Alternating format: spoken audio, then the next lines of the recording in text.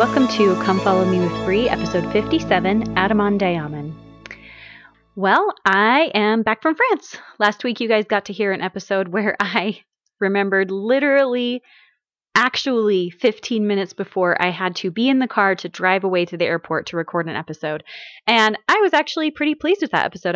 I listened to it like 5 days later. Like I literally posted it and didn't listen to it until it had already been posted for like 5 days. And I was telling my friend, I'm like, I don't even know if that was good. But then I listened to it and I was like, man, that turned out great. And so if you haven't listened to last week's episode, go listen to it. It's a little bit of a shorter one, which sometimes I prefer. Sometimes I like a longer podcast, and sometimes it's just kind of nice to get it in a little bite-sized piece. So go listen to that if you haven't yet. If you are not following me on Instagram, please do that just so that you can get to know me a little bit better personally. I never, especially if you're listening to me weekly, want to be just this voice that's preaching at you and you never get to see a more human side of the person who's talking to you. So go follow me there. It's come follow me _ Bree. All right, so let's get started. So this week, come follow me section is 115 to 120. And we are going to talk about one that I feel like probably most other Come Follow Me podcasts probably wouldn't focus on. But it's a topic that I just think is so cool. We are going to talk about Adamon Diamon. So section 116 is the shortest section. It's literally one verse. It says, Spring Hill is named by the Lord Adamon Diamon because, said he, it is the place where Adam shall come visit his people, or the Ancient of Days shows it as spoken of by Daniel the prophet. So, cool little side fact. There's a lot of debate within Christianity about what the Ancient of Days, spoken of by the prophet Daniel, even means. But here we learn that the Ancient of Days, meaning like the oldest man, is Adam. So kind of cool.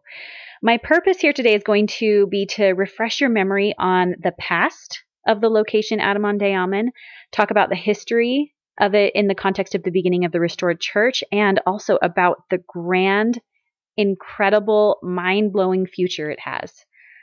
Let's start a little bit with church history. Joseph Smith had been referencing a place called Adamon Diamon for 3 years previous to this revelation. And every once in a while, I just like to think about how on earth would Joseph Smith have come up with this? Like, think about the name Adamon Diamon. That doesn't even sound like English. It sounds like from a different time, from a different language. And it's such a weird name. So why would he ever come up with a name like that? How would he come up with a name like that? And to me, it sounds like a word that is ancient and that the Lord might have come up with. In researching all of this, I also started going a little bit into the book of Moses. And in the book of Moses, I think starting in chapter 6, chapter 5, one of those, we start having a little excerpt from what's called the Book of Enoch. And that is a book that has been referenced throughout the history of Christianity. And there is a lot of, this is not something I'm an expert on, so I'm not going to go into a whole lot of detail, but there is a lot of, and has been a lot of chatter for thousands of years about if the Book of Enoch exists, if it's credible, all those things. And then there's some stuff that's been found in the Dead Sea Scrolls, but the most detailed account of Adam that we have is in the book of Moses. And from what I'm reading and from what I understand, an excerpt of the book of Enoch, which Moses would have had access to, is within the book of Moses. So that's pretty cool. I'm going to dig more into that. The reason I bring it up is I just want to encourage you guys to really dig into some of these interesting topics like the book of Enoch and learning about what Christianity in general thinks about the book of Enoch and how much detail we've been given, and then how the book of Enoch, as we have it within Moses, or at least a portion of it, lines up with what's been found in the Dead Sea Scrolls. It's just really interesting. Not an expert, so I'm not going to try and talk like I am, but an interesting subject for you to go into if you feel like it. All right, so back to Joseph Smith. So he'd been talking about this place called Adamon Diamon for about 3 years. Alexander L. Baugh, who is or was the chairman of the Department of Church History and Doctrine at BYU, said this: In at least 3 instances, the prophet received revelatory explanations or information regarding Adamon Diamon. The first of these occurred in early 1835 when he learned about the great council meeting held at Adam-ondi-Ahman 3 years previous to Adam's death, in which the premortal Jehovah appeared to Adam and his righteous posterity, which, side note, just for reference for you, we just passed a big hefty section in 107 that is all about that. All right, continuing with Brother Baugh.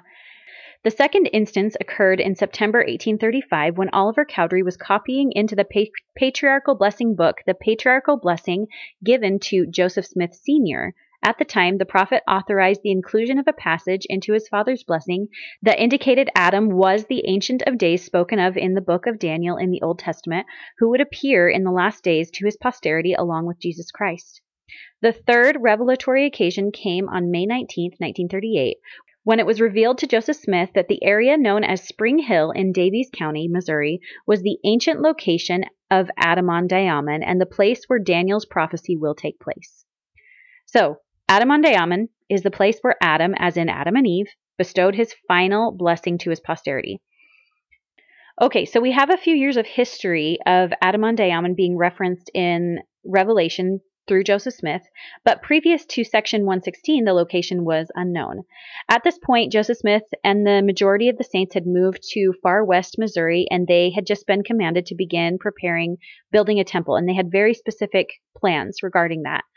The leaders of the church were looking to buy more land to expand the population of the church, and in Caldwell County, the land had already been surveyed, and therefore was not available to just claim, work the land, and then be given the first option to purchase it from the federal government when it came up for sale.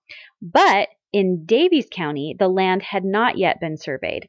So therefore, it was available to work the land. You basically could move to it, start to work the land and improve it, and then have the first option to purchase the land when it came up for sale. Church leaders were attracted to this inexpensive land and easy opportunity to purchase.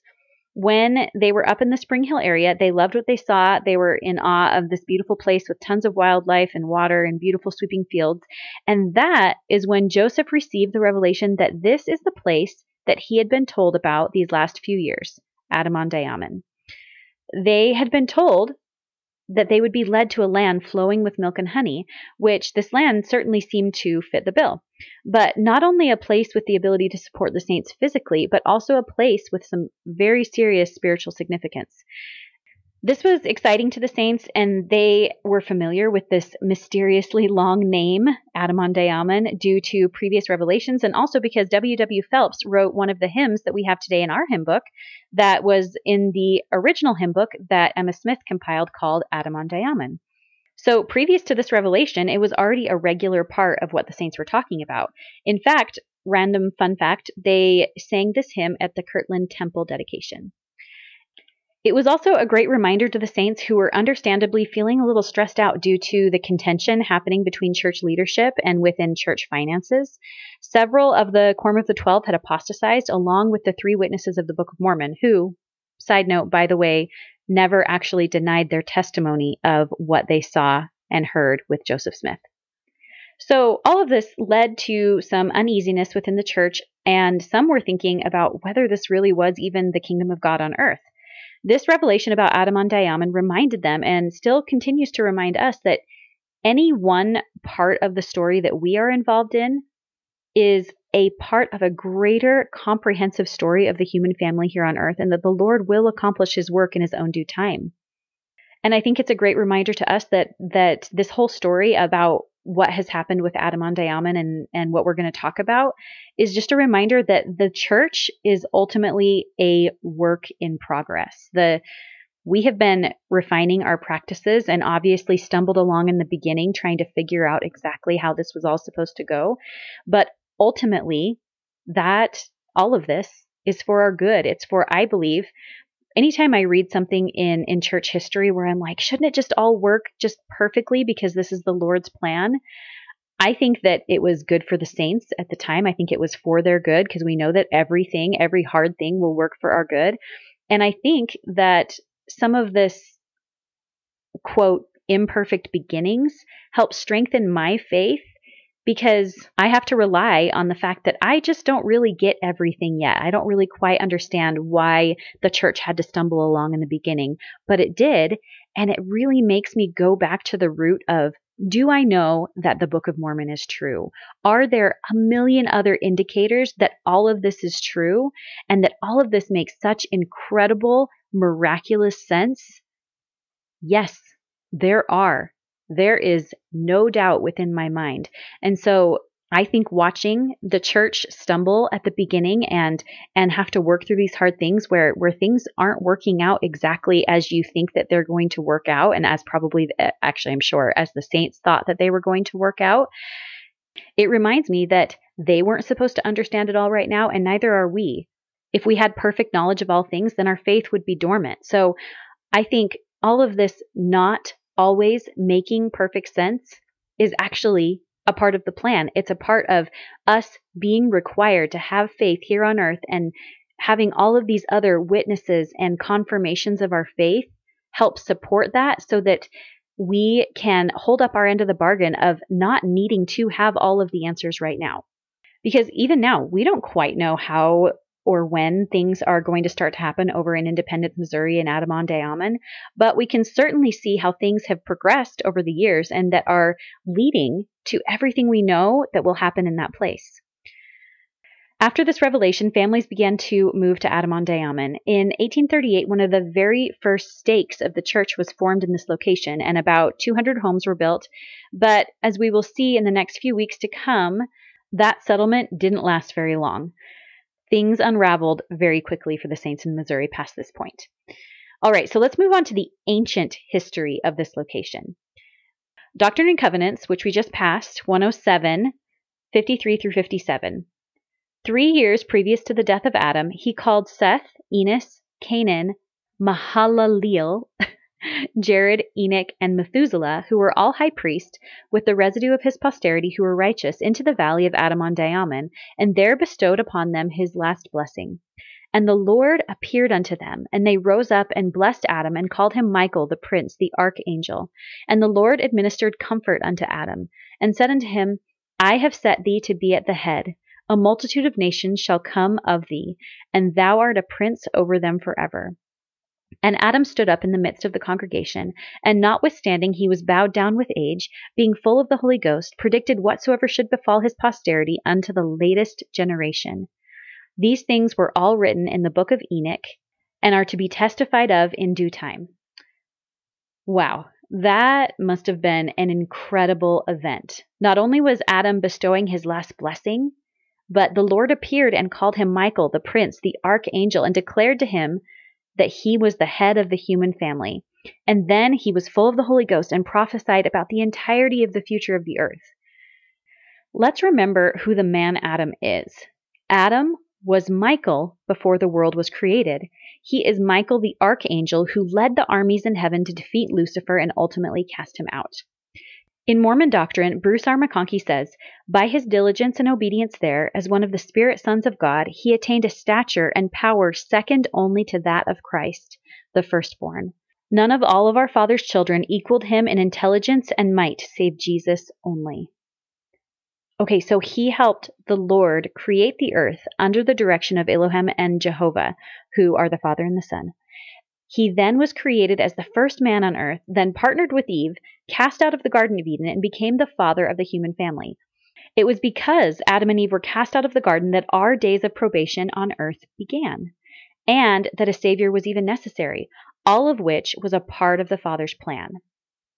Joseph Fielding Smith said, Adam did only what he had to do. He partook of that fruit for one good reason, and that was to open the door to bring you and me and everyone else into this world. For Adam and Eve could have remained in the Garden of Eden. They could have been there to this day if Eve hadn't done something. Adam and Eve were the first to embrace the gospel on the earth, and Adam was the first to receive the priesthood. Interestingly, Joseph Smith taught the priesthood was first given to Adam. He obtained the first presidency, and he held the keys of it from generation to generation. He obtained it in the creation before the world was formed. So from the point of being cast out of the Garden of Eden, he and Eve shared the gospel with their family that was then created. And it is from then that all of this started here on earth. Adam died after nearly a millennium and has continued to be a great influence here on earth ever since. Robert L. Millett said, "The prophet Joseph Smith explained that Adam presides over the spirits of all men, and so his ministry and administrative responsibilities would have continued beyond death's door. Just as the war in heaven continues, in a sense, into our own time, even so Adam's efforts to thwart and oppose Satan and the son of the morning have continued since Adam's mortal death." Adam, obviously, has a great role to play in the future and currently has a great role to play. I imagine him right now leading the legions of angels that are supporting the saints and fighting against Lucifer currently, just as he did in the premortal existence. Prior to the official second coming of the Lord, in a preliminary appearance, he will meet with Adam and his righteous saints in the same place where Adam pronounced his last blessing to his posterity. And where is that? Adam-on-Diamond. Okay, so next I'm going to quote Robert L. Millett. In his talk, he quotes several prophets and then explains things far better than I could come up with. So I'm just going to mostly just quote what he says. He said, "Joseph Smith said, Daniel in his 7th chapter speaks of the Ancient of Days. He means the oldest man, our father Adam, Michael. He will call his children together and hold a council with them to prepare them for the second coming of man.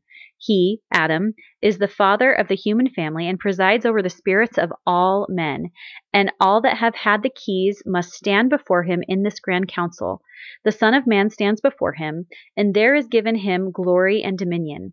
Adam delivers his stewardship to Christ, that which was delivered to him as holding the keys of the universe, but retains his standing as the head of the human family."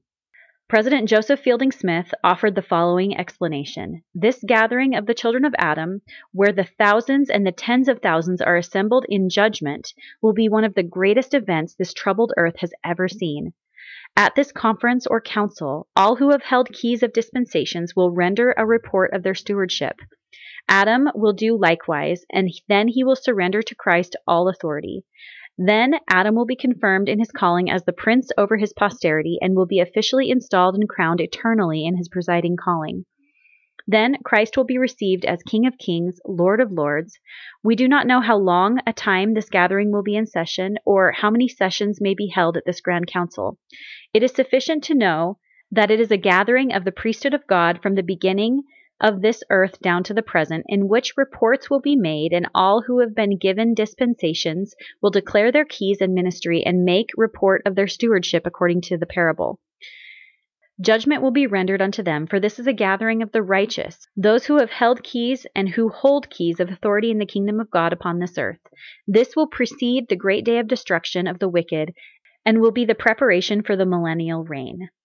In discussing the nature of keys restored to the earth by various angels, Elder Bruce R. McConkie noted that the holy priesthood will be used in eternity as well as in time. It is not only the power and authority to save men here and now, it is also the power by which the worlds were made and by which all things are. It could also well be that Adam, who brought mortality and death into the world, was also permitted to restore the power that brings immortality and life to his descendants. Christ, of course, in the ultimate sense, holds the keys of the resurrection and of raising souls into immortality. But, as we also know, it is in his practice to operate through his servants, and righteous persons will, in due course, participate in calling their loved ones forth in the resurrection. Mind-blowing. Now, it's important to note that Bruce R. McConkie said that it could well be on that last thing.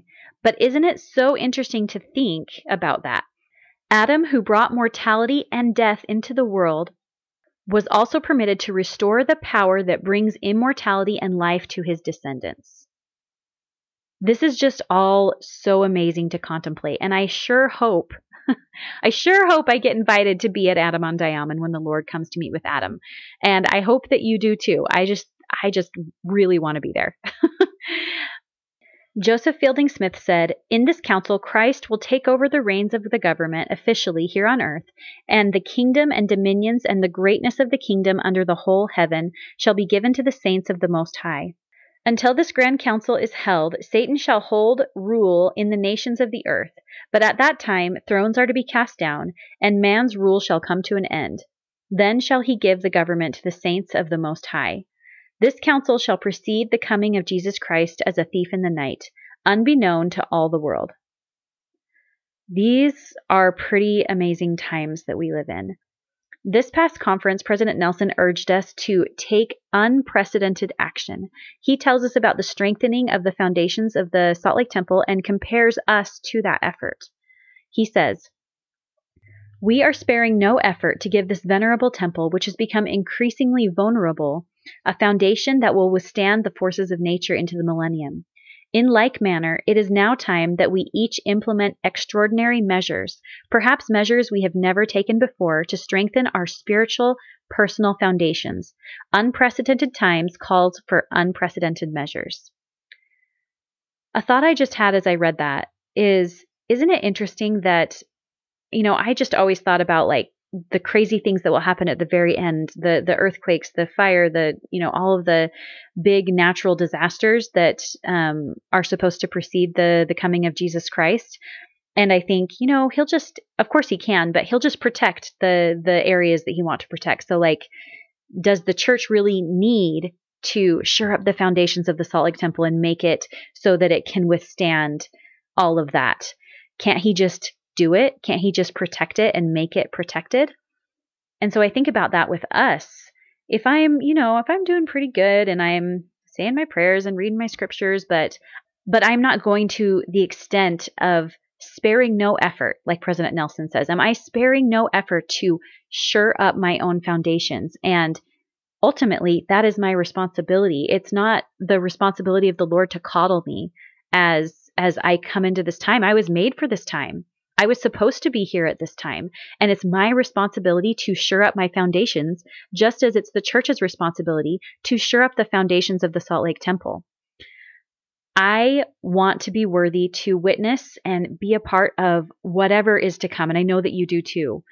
Whatever I might experience in my lifetime, whether that could be something grand like meeting with the Savior at Adam-on-Diamond, or if it's just continuing to fight the good fight and gathering Israel, or fulfilling the small calling that I've been asked to fill, something is clear in how President Nelson has been communicating with us. He is speaking more and more frequently about the urgency of preparing for the second coming of our Lord.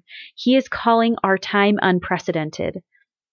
In 2019, at the dedication of the Rome, Italy temple, he said this: "This is a hinge point in the history of the church. Things are going to move forward at an accelerated pace, of which this is a part. The church is going to have an unprecedented future, unparalleled. We are just building up to what is ahead now." If you type in the definition of hinge point, the first result on Google that pops up is this: a hinge point is the point where something literally pivots. It is the turning point where you are going to see a significant change take place. Whatever's happening right now, it's something. And I guess my point in all of this is just that I want to encourage all of you and myself to take it to the next level, like President Nelson has encouraged us to do, so that we can all be participants on the Lord's side as we near the second coming of the Lord. Because the efforts that are going on right now, whenever these big events will happen, the efforts that are going on right now, I can tell you for sure that this is ushering in the second coming of Jesus Christ. You were made for this. You were made for this time. You were made to be in the family that you are in right now. You are made to be a friend and to support the people around you. You were made to be a mother and a father of your children who are also made to be here and also made to be instruments in the hands of the Lord. They were made to be here. We need to remember that as parents. I do not need to fear for my children. They are supposed to be here. They were foreordained to be born at this time. And they have the stuff, they have the meat and the metal to handle what is to come. But we need to shore up our foundations, and we need to teach them how to do the same. Let's repeat what President Nelson said. It is now time that we each implement extraordinary measures, perhaps measures we have never taken before, to strengthen our personal spiritual foundations. Unprecedented times calls for unprecedented measures. And I say these things in the name of Jesus Christ. Amen. Guys, this is such cool stuff. So share it. If it helped inspire you, if it helped make you excited for what is to come rather than just feel dread, share it with people around you. It's important that we know these things. It's important that we know the signs of the times and what will happen preceding the coming of our Lord. So share this episode, and I will talk to you next week.